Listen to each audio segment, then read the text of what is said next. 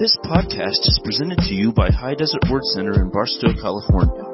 For more information, visit hdwc.org. And today, the title is, Who is Your Closest Friend? Who is your closest friend? And we're going to start off, we're going to look at Proverbs 18:24. It's a good verse to look at for what we're doing. Amen. Thank you, Dylan. Appreciate that. He went to Dr. Barclay's SMTI school, and we learned how to get excited about the Word in the Bible school. Miss Pastor, take this, will you? Thank you. And so, who is your closest friend? And I don't know if you know it or not, but we got a scripture reading we do together every day of the month. Every month we put them on the internet, and Mrs. Pastor makes little papers, hands out what they are. But this month we're starting off with the book of James. And back when I was in Bible school, way back in about 1981, 1982, back in there, I had a Bible school teacher named Marilyn Hickey. Does any of the old timers remember Marilyn Hickey? Okay, Marilyn Hickey was one of my Bible school teachers, and she made the statement about the book of James. She said the book of James is the Proverbs of the New Testament. It's the Proverbs of the New Testament.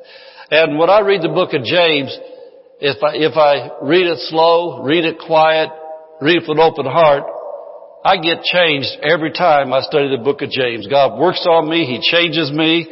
He shapes me up and helps me get my life back together again if it was messed up and get to where I belong. But anyway, yesterday I was reading the book of James. I was reading today was chapter 4, and some things jumped off at me. But I want you to look at Proverbs 18:24, and we're going to do this in the New Living Translation.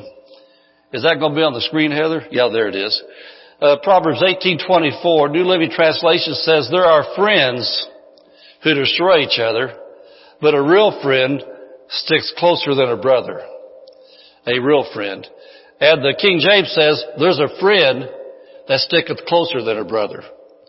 And so I was telling Mrs. Pastor, as I was thinking about that verse on the way to church, while I was thinking about that, I was thinking about my family, the one I grew up in. My mom and dad had 7 kids. Well, we outdid them. We had 8. But anyway, out of 7 kids, there were 6 brothers and 1 sister. And I know over the years, my brothers and I, my sister and all of us, we've had fallen outs at different times and disagreed, got upset and mad. But I know one thing I always noticed, when an attack came on any of us, it's just like the old cowboy shows, the wagon train circled. And we got together. But then again, I'm thinking about this in the spiritual context. Now think about this. I've been born again 41 and a half years. I've did my best to be a good Christian, live a good Christian life, but there's times when I've made wrong choices, wrong moves, and dumb stuff. But I had a friend named Jesus through the Holy Spirit. And no matter how dumb I was, how bad I missed it, he stuck closer to me than a brother. He always stuck with me. Amen. That's the direction we're going today, who is your closest friend? And we're going to look at some things, and the things we're going to look at again, they're going to be out of my journal, out of my prayer closet yesterday morning, some things that I picked up on that I thought, this is what the church needs to hear. This will help a lot of Christians. And James chapter 2, verse 23 in the Living Bible. James chapter 2, verse 23 in the Living Bible. And I like this. It says, "And so it happened, just as the scriptures say, that Abraham trusted God." Abraham trusted God. Abraham trusted God, and the Lord declared him good in God's sight. He's even called the friend of God. The friend of God. And yesterday, when I was just spending my time with Jesus, and I never spend time with the Lord to get a sermon, I spend time with the Lord because I want Him to talk to me about my life. I want Him to help me. And so my sermons come out of my personal walk with Him, not because I say, Jesus, I gotta have a sermon, gotta have it now. But I just love to spend time with Him and then speak to people from my heart what's real to me. And so yesterday when I was looking at that, there's some things in life that's bothered me for a while. and I know that I've got contracts with people on different things. I realized a contract I had, I've been just been hit daily about, will they keep the contract? Will they keep the contract? And yesterday it jumped off at me. Wait a minute. I've been looking more to them than I have to him. And so I realized, wait a minute, I'm going to have to shift my focus off of this man. His piece of paper said he'd do this. I had to get my eyes back on him.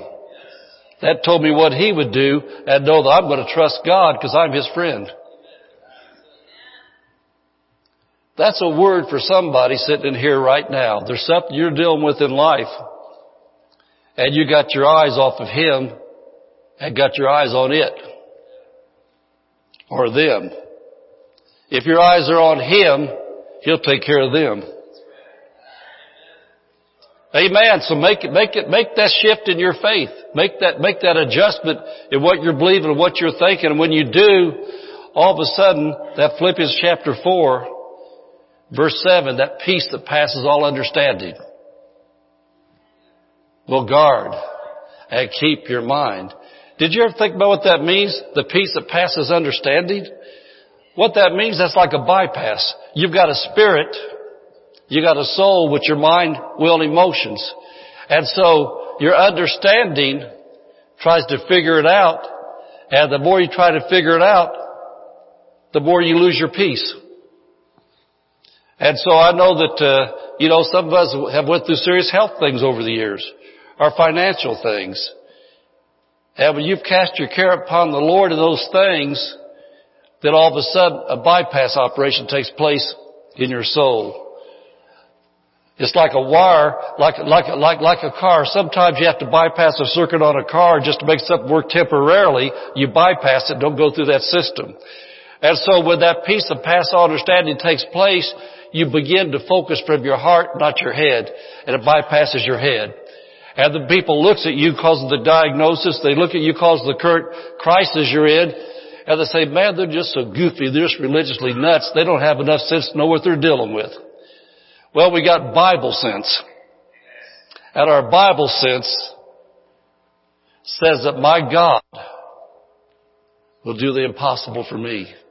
And when you do that, then you have that peace of past understanding. That's because you've learned to trust the one that wants to be your best friend. I want to say that again. There's one that wants to be your best friend. But that's your choice.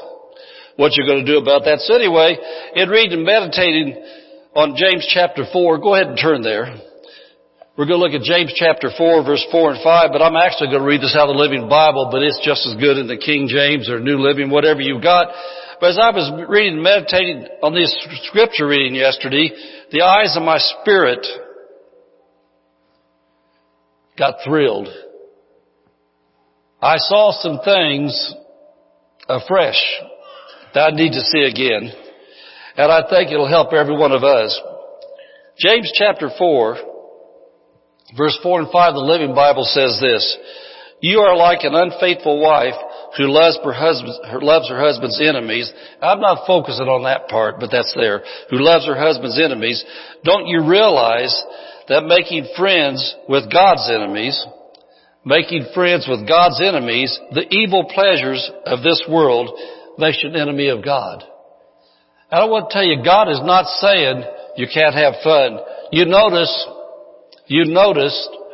the adjective evil before the pleasures. There's a lot of pleasures in this world we could have. I'm not a baseball nut, but I like to go to baseball games and watch good baseball games. There's a lot of things in this world I like to do. I do like to fish. Jesus blessed me with my own lake, so I can fish all I want to, and I have giant bass and other things in my lake. But that's not my life, and it's not evil. There's a lot of things in this world that are very evil, that gives ungodly people pleasure, and God says, if you love the evil pleasures of this world, then you're not God's friend. Amen. So I want to make sure you understand that Christians can have more fun than anybody else. We stay up all night sometimes and do Christian things, have Christian fun, and we don't wake up and wonder, what did we do? What'd we say? With all the cameras and everything, is what I did going to go viral? Am I going to lose my job because something I said, somebody heard, and they reported it to Facebook? What did I do? No, we have fun. We have pleasures, and there's no sorrow with it. Amen. So we want to make sure we understand that we're not a bunch of religious fuddy-duddies that say God says you can't have pleasure. He said don't love the evil pleasure. Amen. And I can just say this, you can go to Las Vegas, not have evil pleasure, okay? There are some fun things to do there, but a lot of things there are not fun. And, by the way, what happens in Vegas doesn't stay in Vegas, God knows. The evil it never ceases to amaze me when things come out of my heart when I'm up here talking. The evil pleasure of this world makes you an enemy of God. I say it again, that if your aim is to enjoy the evil pleasure of the unsaved world, you cannot also be a friend of God. I want to be a friend of God. I want to stay God's friend. Amen. Or what do you think the scripture means when it says, now here's the part that jumped off at me for what we're going to talk about today. Or what do you think the scripture means when it says, the Holy Spirit, whom, He's not an it, whom God has placed within us, watches over us with tender jealousy. Watches over us with tender jealousy. As I read these verses, it jumped off at me. The Holy Spirit whom? Not an it. Holy Spirit is more real than any person I've ever known. If He's not real to you as a person, my prayer today is in the name of Jesus, you'll see that the Holy Spirit is not a puff of smoke. He's not just some thing that floats around in the air like a cloud, that the Holy Spirit is a whom. Did you ever see a letter to whom it may concern? Well, a whom's a person. The Holy Spirit represents Jesus on the earth. He's here in place of Jesus. Jesus is right now at the right hand of God on the throne of God. He's right there. The Holy Spirit's on the earth in our hearts, and He's the one that communicates with us what Jesus wants to say to us. He is the great communicator. And He wants us to know Jesus. And this morning, in fellowship with the Holy Spirit, we're not going here, but I just want to make a suggestion. Sometime this week, slowly read verse by verse John 17. John 17. To hear the heart and desires of Jesus for us. I went through John 17 this morning. That's the whole chapter of Jesus praying for the body of Christ for us. And over and over and over again, afresh today like I'd never read before, Jesus spoke to me how contrary the world system is to His system, the kingdom of God, and how it operates. Over and over He prayed that the world would not get in us, but we'd be in the world and change the world for Him. That the world would know, because of how we live, that Jesus is real. He prayed for protection. He said, Lord, I pray that you don't take them out of the world, protect them from the evil in the world. And then He said in that prayer there, He said, I'm not just praying for these 12 right here with me. He said, I'm praying for everybody in the future that believes in me. I praise God that Jesus' words are eternal. They're effective. Those prayers that He prayed 2,000 years ago are protecting Dave through the things he's going through. They're protecting Ilea and her family. They're protecting Leanne and Jamie and the Copies and everybody else. Those prayers are still working. We're down here because we're Jesus' representatives. And then this morning, as I was reading those things and seeing those things, mark down and write your notes there, 2 Corinthians 4:4. There's things that you've got to understand about the kingdom of God and also about the kingdom of darkness. Jesus talked a lot about the kingdom of darkness. There's another kingdom. Kingdom of light, kingdom of dark. And in 2 Corinthians 4:4, the Holy Spirit, through the Apostle Paul, said these words. He said, there is a God of this world. That's a small g where he said that at 2 Corinthians 4:4. The God of this world is the devil. And he said, the God of this world, we got to get a hold of this. We're temporarily in this world. But eternity's forever. What a human being, I'm going to say this again because I don't think Christians really understand how real these spiritual things are. Hell's real. It's absolutely real. And heaven's real. They're real. This world we're living in is a temporary thing. If you get to live to be 120 years old, that's nothing compared to eternity. How many have ever seen the ocean? We're out here where we got a big ocean. How much is one drop of water out of that ocean? It's nothing. How much is 120 years compared to forever? We think some of these things we go through on this earth are a long time compared to forever. It's a nothing. And so 2 Corinthians 4:4 says Satan is the god of this world, says he's blinded the minds of them which believe not. Why should Christians get so stupid blind about what's really going on and want to fight about politics? Or fight about somebody cheating them out of $100? Why is there so many stupid fights going on? That's because Christians have been blinded too, and they haven't had their minds renewed to what's really going on. There's a God of this world.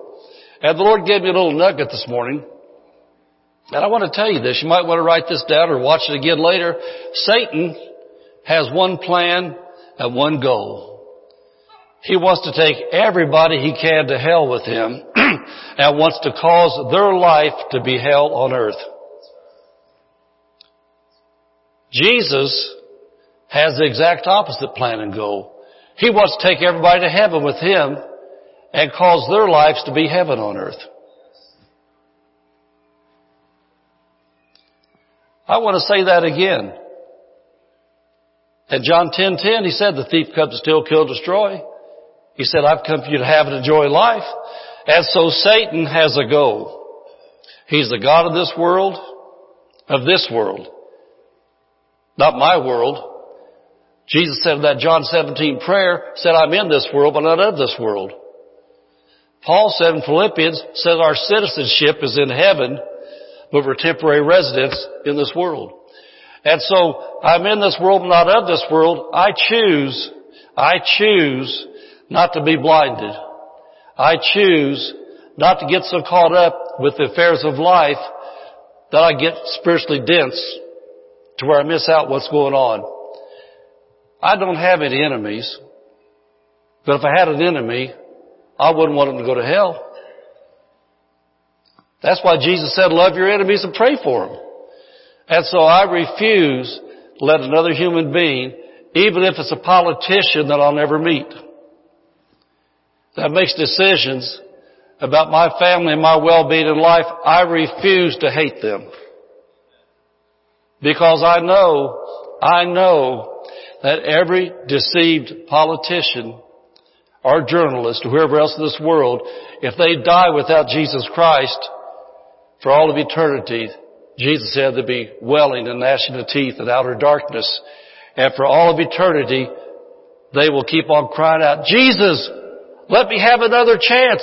The Christians were right and I was wrong. Oh, Jesus, I'm sorry I did what I did. They'll never get out.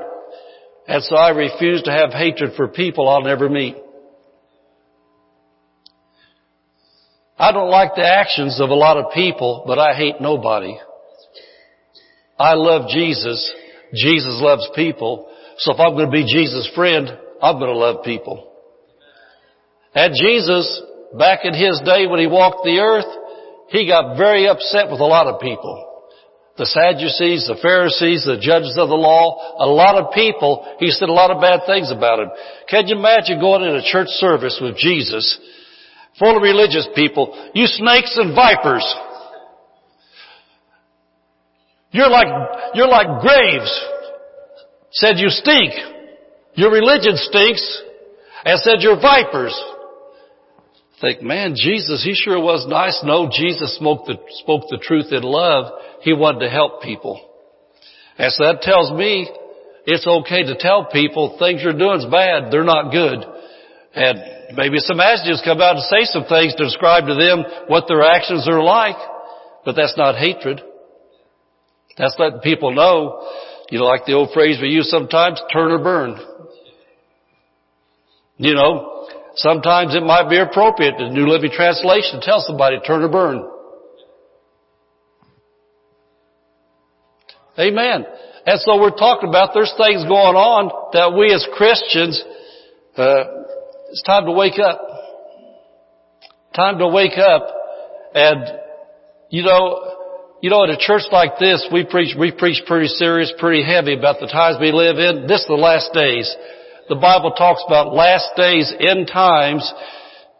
There's not going to be a whole lot of years left. May not be a whole lot of days left. We don't know because Jesus said nobody knows the day or the hour. What would happen today if the rapture took place?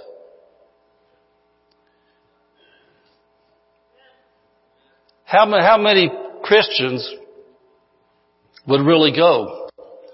I'm thinking about that. Jesus said there's a lot of people that are going to say, Lord, Lord, we did many wonderful works in your name. We cast out devils, we did this, and we did that.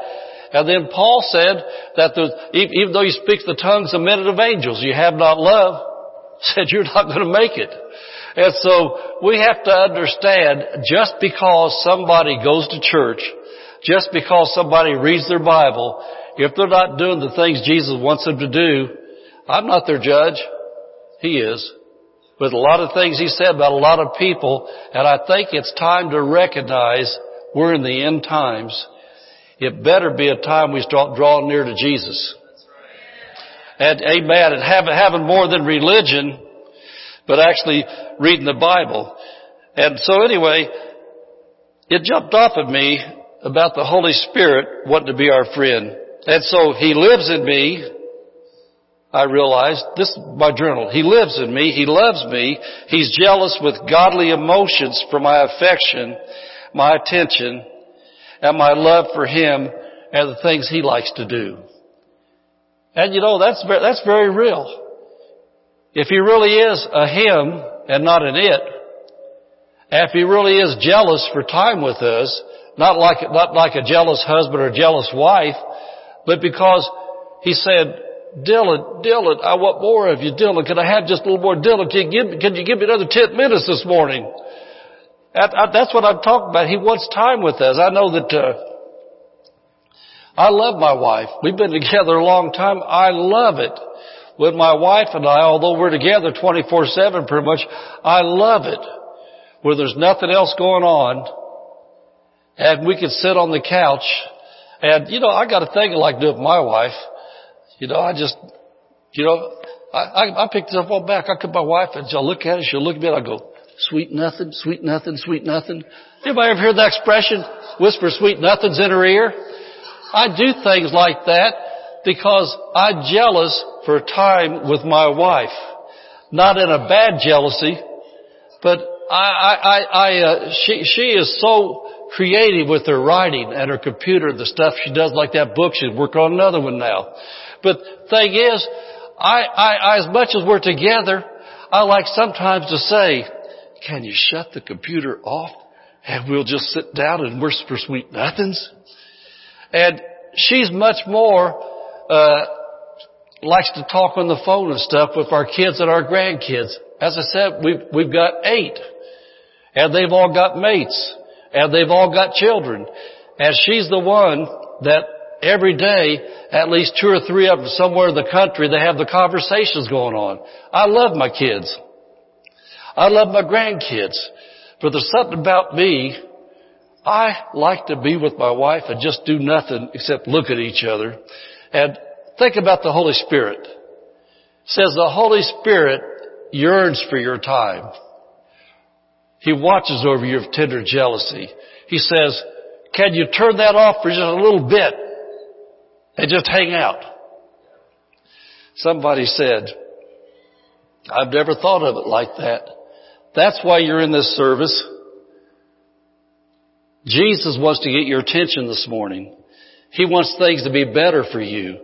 The devil's the god of this world, but Jesus, the Father, the Holy Spirit, they're the real God of everything forever and ever and ever and ever. Amen? And they want to be Lord of your life.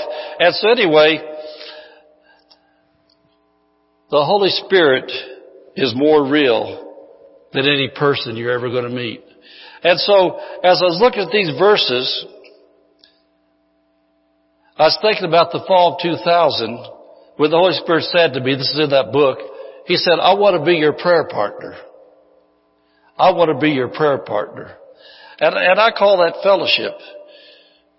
But anyway, as I looked at this, and I thought about the Holy Spirit, He said that He wants to be my friend, I realized over the past 70 years, and I know I don't look 70, I know that. I know I probably look more like, 45 or 50, whatever. but I know I don't look 70, and I don't act 70. The Lord really blessed me with health and everything like that. Things I've been through. We got a 10-acre farm now, all the story. I work out there pretty much every day, do lots of things out there, the heat and everything. Full of life, full of energy because of Jesus. Lots of things we do. So anyway, I realized over the last 70 years, and this is being the Holy Spirit in my prayer closet yesterday, that I've had a lot of friends over 70 years. I'm just giving you something about how this works with Jesus and the Holy Spirit. I realized, and the Lord took me, in my remembrance yesterday, all the way back to kindergarten. I remembered people in kindergarten. I remember people in the Lord Grace of school that there were seasons. I thought, man, I didn't realize things back then. I think in modern talk, man, these guys are friends forever. These are buds forever. And then seasons would change, and the people I were really close to, the people I wanted to respect me, the people that I wanted to compromise whatever so they'd like me, they're gone. And then all of a sudden, I moved up into junior high in my thinking yesterday. I realized some of the friends I had in junior high, I thought, man, this is forever. Started high school, I never saw them again. And then in high school, I realized, man, these guys are my best friends, man. I told them everything about my life. We shared everything, did everything. Then all of a sudden, I'm out of high school. I've never seen those guys again. They were friends. I tailored my life around them. I wanted to act like them. They're gone. And then all of a sudden, I'm in the Teamsters world. I'm a truck driver. And I went back in my thinking yesterday, back in my early truck driving years, the guys I ran around with, they're gone. And then I went back to 1980 when I got born again. The first church I was at, I got to think about those first Christians I knew. Man, we hung out together. We ate together. We did everything together. They're gone. On and on and on and on. But I realized there's one constant. Jesus was there all the time. He never left. The Holy Spirit there all the time. He never left. And I'm just thinking about, my prayer closet yesterday, the things I started seeing. And so all these friends were for a season. They were for a season. They came and went. The one constant is Jesus through the person of the Holy Spirit in my heart. He didn't come and go. He's still here. And just think about that. Through all your life, from the time you were conceived in your mother's womb, Psalms 139 says, from the time you were conceived, God knew you. Said He had a good plan for your life. Through the times that you rejected Him, He had mercy and allowed you to live till you reach out to Him. And then after a Christian, the times that through bad choices or maybe on purpose, you sinned to miss the mark. He never left you. He's always there. How many of you, besides me, have ever been to a spiritual stoning among Christians where they threw stones at you? Has anybody ever been judged besides me by other Christians where they thought you were stupid, dumb, and they didn't want to hang out with you anymore? Amen. Jesus was at every one of those stonings. And you know what Jesus said? He that's among you without sin, let him cast the first stone. That has always helped me not to be a stoner. I never throw stones at Christians. When I see Christians that have made wrong choices, either on purpose or because they were deceived, I don't judge them. I pray for them. After they let me, I reach down my hand. I say, come on, man, let's get up. Let's get this together. And, oh, Pastor, it was my fault. Well, Jesus didn't say forgive you unless it was your fault. He said forgive you even if it was your fault. He said all He wants you to do is confess it to Him, receive His forgiveness, and get up and get going. I'm doing better preaching than you are shouting. Amen. I want you to think about this. That is the God of this world that tells you the mess you're in was your fault and Jesus isn't going to help you. That's a half truth. The mess you're in probably was your fault. But the truth is, Jesus said, if the Son therefore shall make you free, you shall be free indeed. Amen. Look at Malachi chapter 3, verse 6. I want you to see these verses with your eyes because I'm talking about who is your best friend. I know who wants to be your best friend. But I know it's a choice on your part. Malachi chapter 3 verse 6. He said in the Old Testament, for I am the Lord, I change not.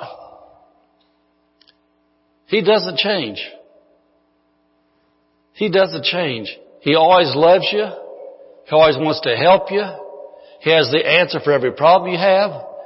Everything you need comes from the Lord. Look at Hebrews 13:8. I've looked at these verses because I want you to see how constant, how consistent He is to what to make you understand how real He is and how He will always be your best friend if you let Him. Hebrews 13:8 says Jesus Christ the same yesterday and today and forever. Yesterday and today and forever. And I think about what I heard. I was at a ministers' conference in 1981 down at John Osteen's church as a man named T.L. Osborne. And I'll never forget what he said. It was so real. He said, if you want to know what Jesus is like, read Matthew, Mark, Luke, and John. Don't listen to religious people. Matthew, Mark, Luke, and John is Jesus Christ yesterday. In Matthew, Mark, Luke, and John, the only people that Jesus ever got mad at was religious people that use their religion to hurt other people.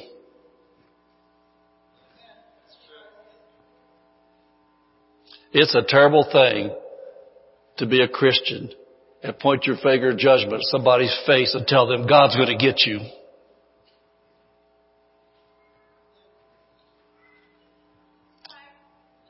What did Jesus do? He said, woman, where's your accusers? He said, I'm not going to accuse you either. Just go and sin no more. He said, you did wrong, but I'm not rejecting you. I'm just telling you, get up. Sin no more. And you know, one of the strangest things that happened, I'd been born again a couple of years, and the Lord had always used me in healing, and I studied healing a lot. But I heard a preacher say one day, read Matthew, Mark, Luke, and John, read the Gospels, and find one time that Jesus ever told somebody, I'm not going to heal you. I put this on you for my glory. He said, find one time that Jesus ever said, well, you're going to receive a healing someday. You know what? That challenged me. I thought, man, that's what I've heard all the religious people saying, all the reasons people don't get healed. So I read Matthew, Mark, Luke, and John and studied and studied and studied. I found no time, one place did Jesus ever say, I'm not going to heal this one. I didn't find one place where Jesus said, I put this on them to give my Father glory. Contrary to that, every example of healing I saw in the Gospels, it always said the same thing. Jesus healed them and God got glory. God got the glory, but they got healed. Jesus healed them all. That's all I ever saw in the Gospels. Jesus Christ is the same yesterday and today's present tense. And forever. That means next year, 10 years from now, however long this world goes, Jesus is always going to be the good guy. The devil's always going to be the bad guy. Amen. Because he's the same. He wants you to prosper. He wants your family blessed. If you're a Christian business person, he wants your business blessed. Whatever it is you do, Jesus is on your side. And you gotta know he wants to be your best friend. Matthew 24:35.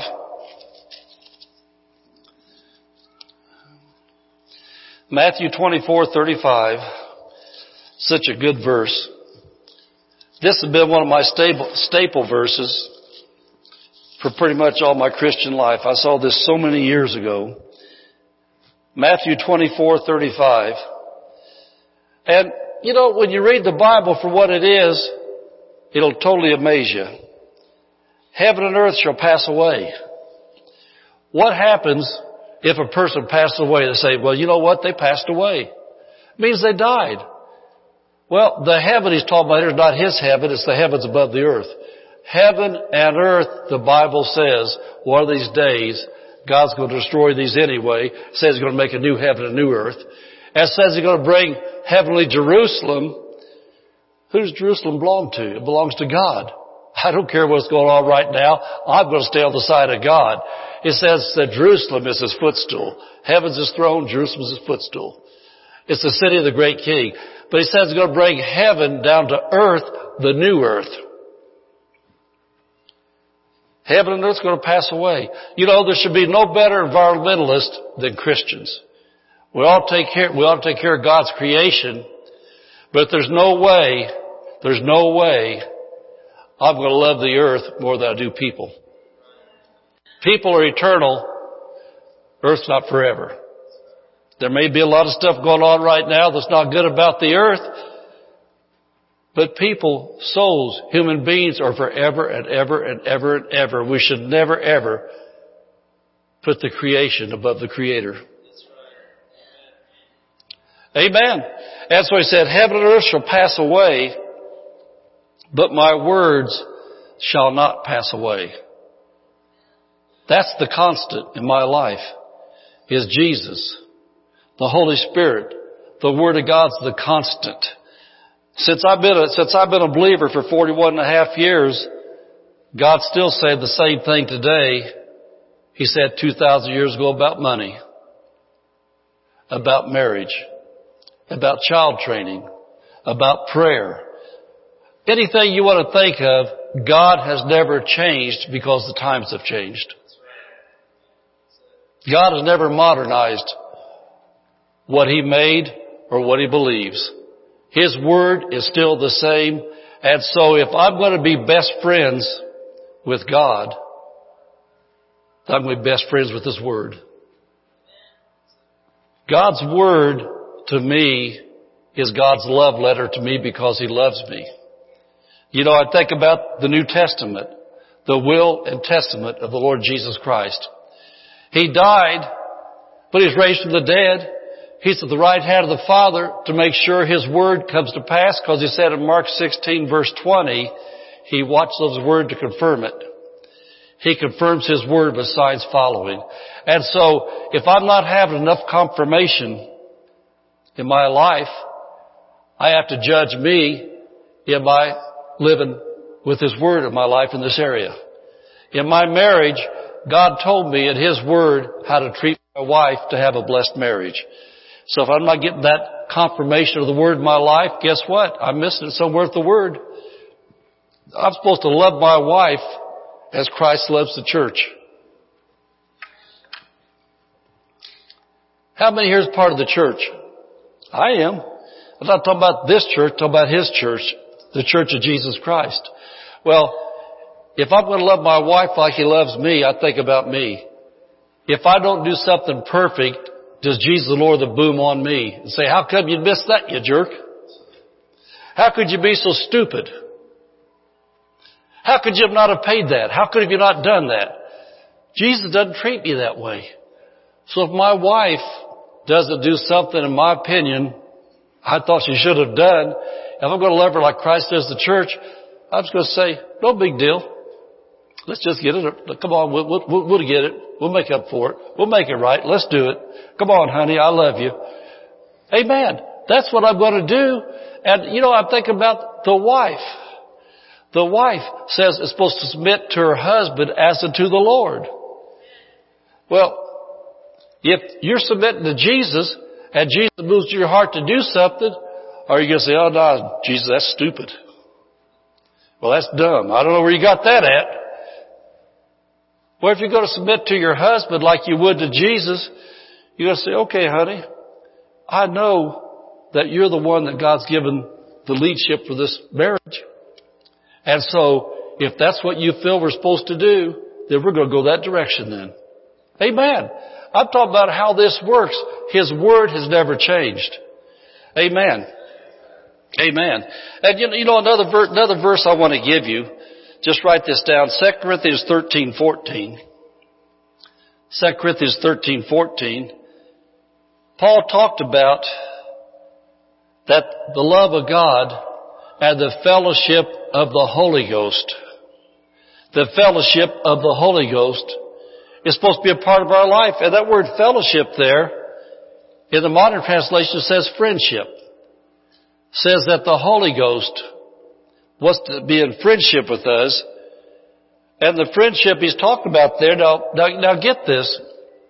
The friendship means a heart to heart. A sharing of the heart. How many here, if you ever been married, maybe didn't be a good marriage like that, but anyway, when it first started off, ours has stayed this way, maybe yours hasn't. But my wife and I, for all these years, we don't have any secrets. I share my good times. I share my bad times. Whatever's going on, she shares with me. We are best friends. That's what the Holy Spirit says He wants with you, a heart to heart. If you're upset about something, He already knows it.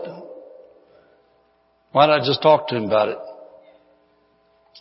If something's bothering you, if fear's trying to overcome you, whatever's going on, He already knows it. If you've started getting off into an area you shouldn't be in life, He already knows it. Why don't you tell Him, I'm sorry. I was stupid again. Forgive me. Help me. I don't want to do this. He already knows your heart. He knows you. So if you're going to have a friendship relationship with Him, talk to Him like He's your best friend. He's not going to condemn you. He's not going to step on you. But He's sure waiting for you to be a friend. He's your friend. That's what fellowship is with the Holy Ghost, where you're able to talk about everything. You don't want to do some things and say, excuse me, sir, I'd like you to stay out. I'm getting ready to step into sin, and I know you don't like this, so I'm going to go over here for a while. I got to have my sin break. He never leaves you nor forsakes you. You know what the Bible says? You just grieved Him and quenched Him. He didn't leave. You're sealed to the day of redemption. And so why not just come clean and say, help, help, help, help, help, help, help, help. I'm being hit. I'm being sucker punched. I'm being tempted. Help me, Jesus, help me. Amen. He's called our helper. And so anyway, that's a good verse to look at too. But what these things speak to me is this. Now listen to this. I wrote this statement down, and you need to see this. I need to be more God conscious. I need to be more God conscious than compromising to make and keep friends conscious. I need to be more God conscious. I'm waiting for you to see that up there on the screen there. I think, is that in the notes? I need to be more God conscious than compromising to make and keep friends conscious. Think about this. The Lord had me go through my life all the way back to kindergarten, and then as a Christian, and all these people over the years that I tried to get to like me. Sometimes when people were doing things, wouldn't pull me into it because I didn't want to say anything, because I didn't want them upset with me. And I went along with the program anyway, although I didn't agree with it. Where are those people at today?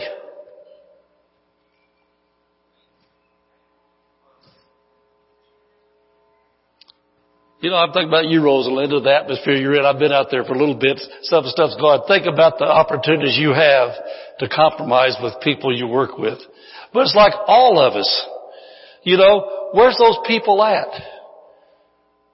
Where are those people at? We as Christians, if we want to be a friend with God, and I'll tell you what I found out too in my life, the anointing of God is real. The anointing of God is the presence of Jesus. When we become more God conscious than compromising because what will they think conscious, His presence shows up stronger. And what I found out in my life when I was in the truck driving world especially, I found this out. Walking my Christian life, not to be religious, because I was conscious of Jesus. With those people out there that treated me like they did, some of them, and I wouldn't compromise, man, sometimes God would open doors to pray. And when I did, man, they would get hit with the Spirit of God strong. Man, long story short, because I got to stay with this here, but I remember the time, the man that was one of my best friends for a while. Matter of fact, when I was going through some hard times in the 70s when I was a sinner, I lived with him and his wife for a while. But this man, when I got born again, I don't talk that way anymore, but he saw that I was an on-fire Christian. I was praying for people on the job. He walked up to me one day, and this guy was a bouncer in a tavern. He used to be a boxer in the army, so he wasn't some little wimp. He backed me up in a corner in the restroom at work one day, got nose to nose with me, cussed me out and told me, said, I hear you got this religion thing, said, stay away from me, don't ever talk to me again. Just keep it to yourself. Within about a year, I said live with his wife as his girlfriend, but within about a year, he saw the life I lived consistently, heard the testimonies of people getting healed when I prayed for him. He owned his own trucking company, worked at our trucking company. He told me his girlfriend, they wasn't married, said that she was having serious health problems, and he kept hearing people talk about how I prayed for people that got healed. Said, would you come down and pray for her? So I went down to the diesel shop, had several semi-tractors in there working on them everywhere. Walked in there because he asked me to come down and pray.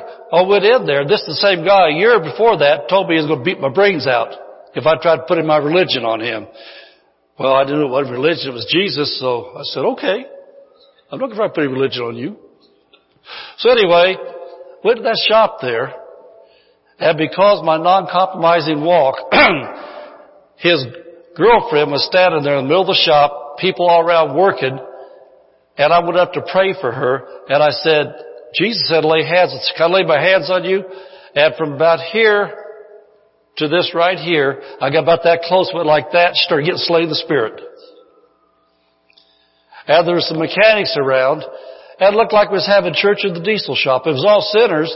When she started falling, I kept trying to get to her, and she was going like that, and I never touched her. The mechanics jumped behind her to catch her. And so anyway, got her back to the office, and she fell back in the chair by the desk there.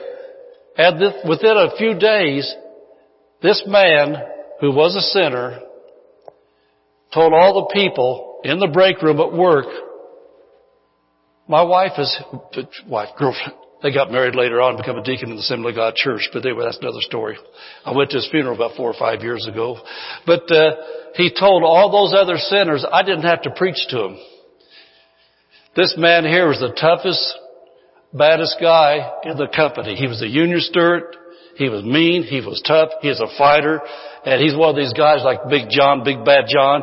They just called him Sir.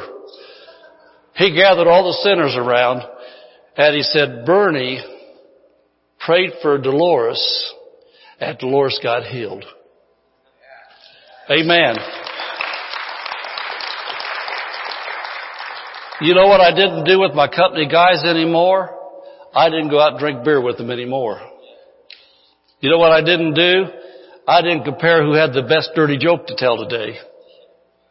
You know what I didn't do? I didn't look at the good-looking secretary's office and say, boy, what I'd like to do with her. I quit doing those things. And it wasn't hard to quit doing those things because Jesus Christ was real to me. He was my best friend. I fellowshiped with him in my Bible every day. I spent time with him in church. And because he's so real to me, it wasn't hard not to compromise my life with those guys anymore because Jesus was more real to me than what they were. Amen.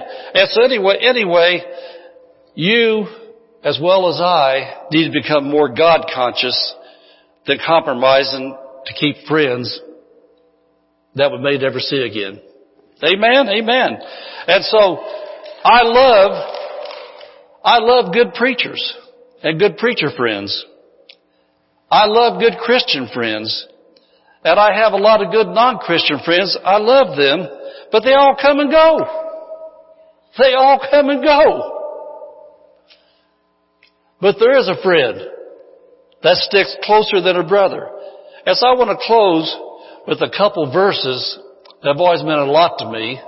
A couple verses to live by. This is Hebrews chapter 13, verse 5 and 6 in the Amplified Bible. It's kind of a long verse, but I want to read this because I think this goes really fine with what we've been talking about today. You know, I just want to ask, I just think out loud sometimes, is this speaking to anybody today besides me? Does this seem real to you about how God wants to be your best friend? Jesus wants to be your best friend? And can you imagine this? If you had a human being friend and they were with you, would you want to hurt their feelings? Would you want to make them happy to hang out with you? Are there people you really like to hang out with? How many like the Holy Spirit to hang out with you? Man, Nadine, I keep seeing you guys sitting back there and thinking about your real estate stuff and the things you do. Man, it's so great to be able to deal with somebody that hangs out with the Holy Spirit in your business dealings. It means so much. I'm thinking about all of you out here in your dealings with your family and life. Wouldn't it be so nice to be in a dealing and nobody else knows what's going on? You kind of just go inside of yourself, the prayer closet, say, Holy Spirit, what do you think about this? Are these people shooting straight? Is this right? What should we do, Holy Spirit?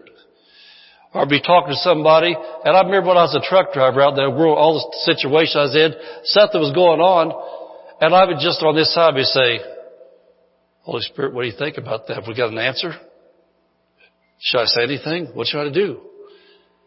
Has anybody here ever had a best friend where you can't wait now to get all the text and everything like that, and you just kind of sitting there, and you just text somebody, hey, I'm in this situation right here.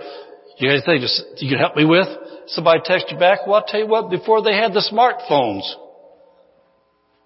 the most intelligent being in all the creation, whatever you want to call it, there ever is, has always been inside of me, and he responded faster than a text message. Amen. It wasn't Google either. It was God.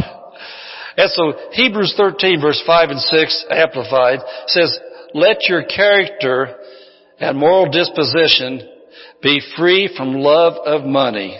Wow. Free from love of money. Don't you know there's plenty more where that came from?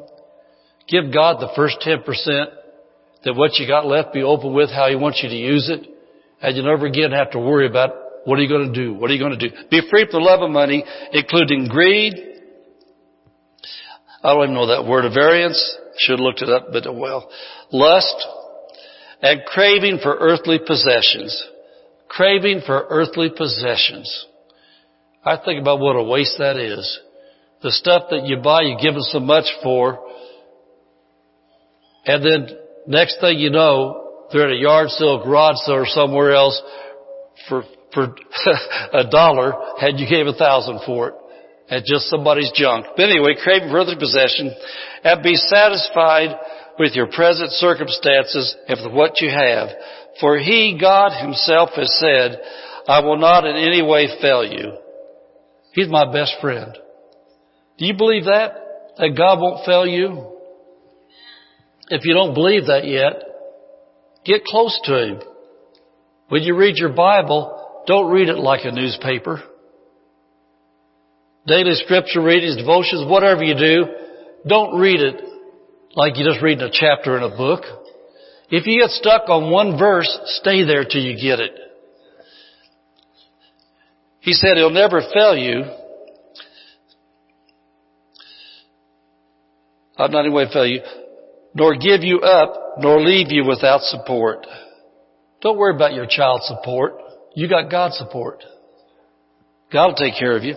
I will not in any degree leave you helpless, nor forsake you, nor let you down, or relax my hold on you. Assuredly not. So we take comfort and encouraged and confident and boldly say, the Lord is my helper. Say that. Say, the Lord is my helper. And say this, I will not be seized with alarm. I will not fear or dread or be terrified. What can man do to me? Say this, Jesus is my closest friend. Amen. How about you? Amen. Did that do anything for anybody? Praise God. I'll tell you what, it is time for us Christians to start living like Christians and acting like Christians. Let's just start acting like Jesus is real. Let's act like the Bible's true. Let's act no matter who is on earthly authority in our nation, that Jesus is authority of our life. And if we do, everything's going to come out all right for me and my house. I want everything all right for the country, but I can't speak for all the country. I can pray for the country. But I know one thing, as for me and my house, we will serve the Lord. We are going to do right. And when I stand in front of Jesus, I will not be ashamed. Amen. Thank you for listening to this podcast. For more information, visit hdwc.org.